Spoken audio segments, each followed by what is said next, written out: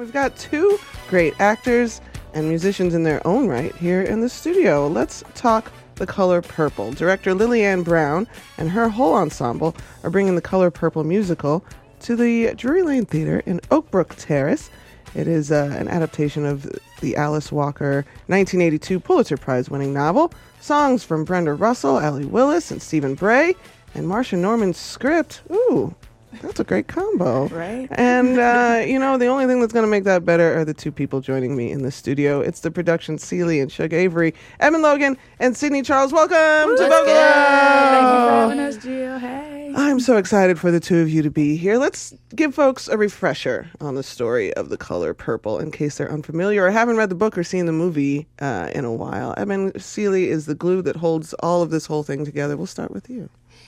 The story, I actually saw the movie when I was really, really young. The story is about Celie, who's a young woman in the South in the early 1900s who goes through a lot of hardships and comes through on the other side a more self-possessed and aware woman. So it's pretty much her story and about the women that she encounters who give her strength and who help her to become the person that we see at the end of the show. And Shug Avery makes a mighty big impact on the life of Celie. Yes, Shug Avery is the color in Celie's, rather gray life before she finds herself and finds love. And because of that, all that color and personality and spark, Shug Avery is looked at as a Jezebel, a troublemaker. She was a #nasty woman, but she does change Celie's life, and Celie also changes hers. So I remember back in, I want to say the late 90s, early 2000s, learning that they would be turning The Color Purple into a musical and thinking that I thought the days of black trauma as musical entertainment might be never over. Oh, Lord, no. But the score does these women's stories a great justice. Is that something that you thought about when auditioning through this process, doing these stories justice while still singing the house down? Not really, actually. I was just really, really excited to be a part of the production. But then getting into the production and becoming more intimately aware of the music, I became aware of what you were just saying, of how the music can lift these stories up beyond the page and make them into more than just, another hard story about, black people in the South at that time. You know what I mean? Yeah. Yeah, I did love that most of the music was led by or started with the woman's voice. Like the men were just, singing in the background. They had a couple of numbers, but the focus was on the voices of the women and their story. So I was excited about telling any story that let us do that. It's 9:26 on the Morning Amp, powered by Voclo. Evan Logan and Sydney Charles of the Drury Lane production of The Color Purple are joining me in the studio today. Yay! Yes! There have been productions of this musical that prioritize the singing and dancing over the nuance that these characters and the script want to bring to the stage. But Lillian Brown said, no. As always. What was it like working with her on this production? Oh my God, a dream. I literally prayed for her, not knowing that I was praying for her, but just wanting to be challenged and to be given more than just here, sing this song and here, do these dance steps. She really helped us to delve into the truth of who these people are and talk about the characters themselves and what they wanted and what they needed and going beyond that to make it a deeper and richer and fuller story.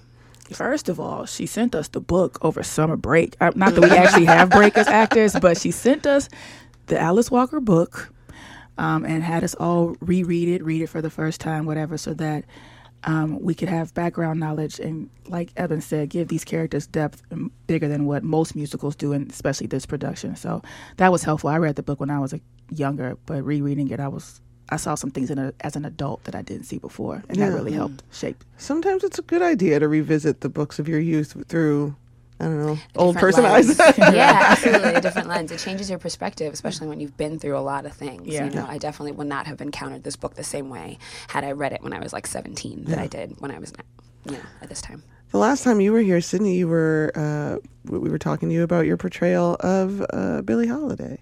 Nina Simone. Sorry. It's okay. And the last time I saw you in real life, you were hosting the Fly Honey show.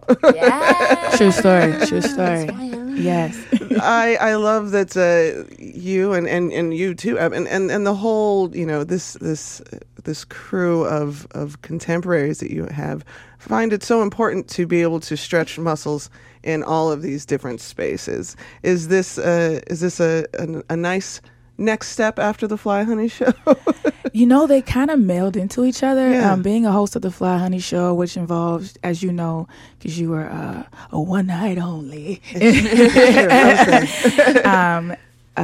they kind of blend with the dancing and the singing. That's kind of who Suge is. Mm-hmm. So, taking that as controlling a crowd and Suge commanding a crowd, they kind of like lean on each other. So it was kind of a little cool refresher course for the Fly Honey, and then bring some of that into the characterization of Suge Avery.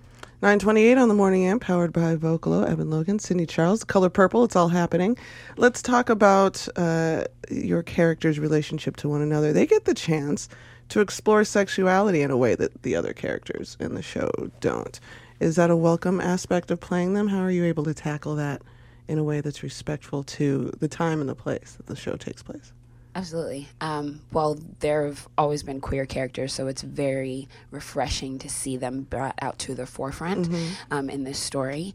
And from Celie's perspective, it's very refreshing to go back to the first time you felt those kind of butterflies in your stomach, because with Mr., she never felt any kind of affection whatsoever. It's only with Suge that she starts to have that kind of awakening about what love can really be and what it can really feel like and what affection is, and all of those kind of things.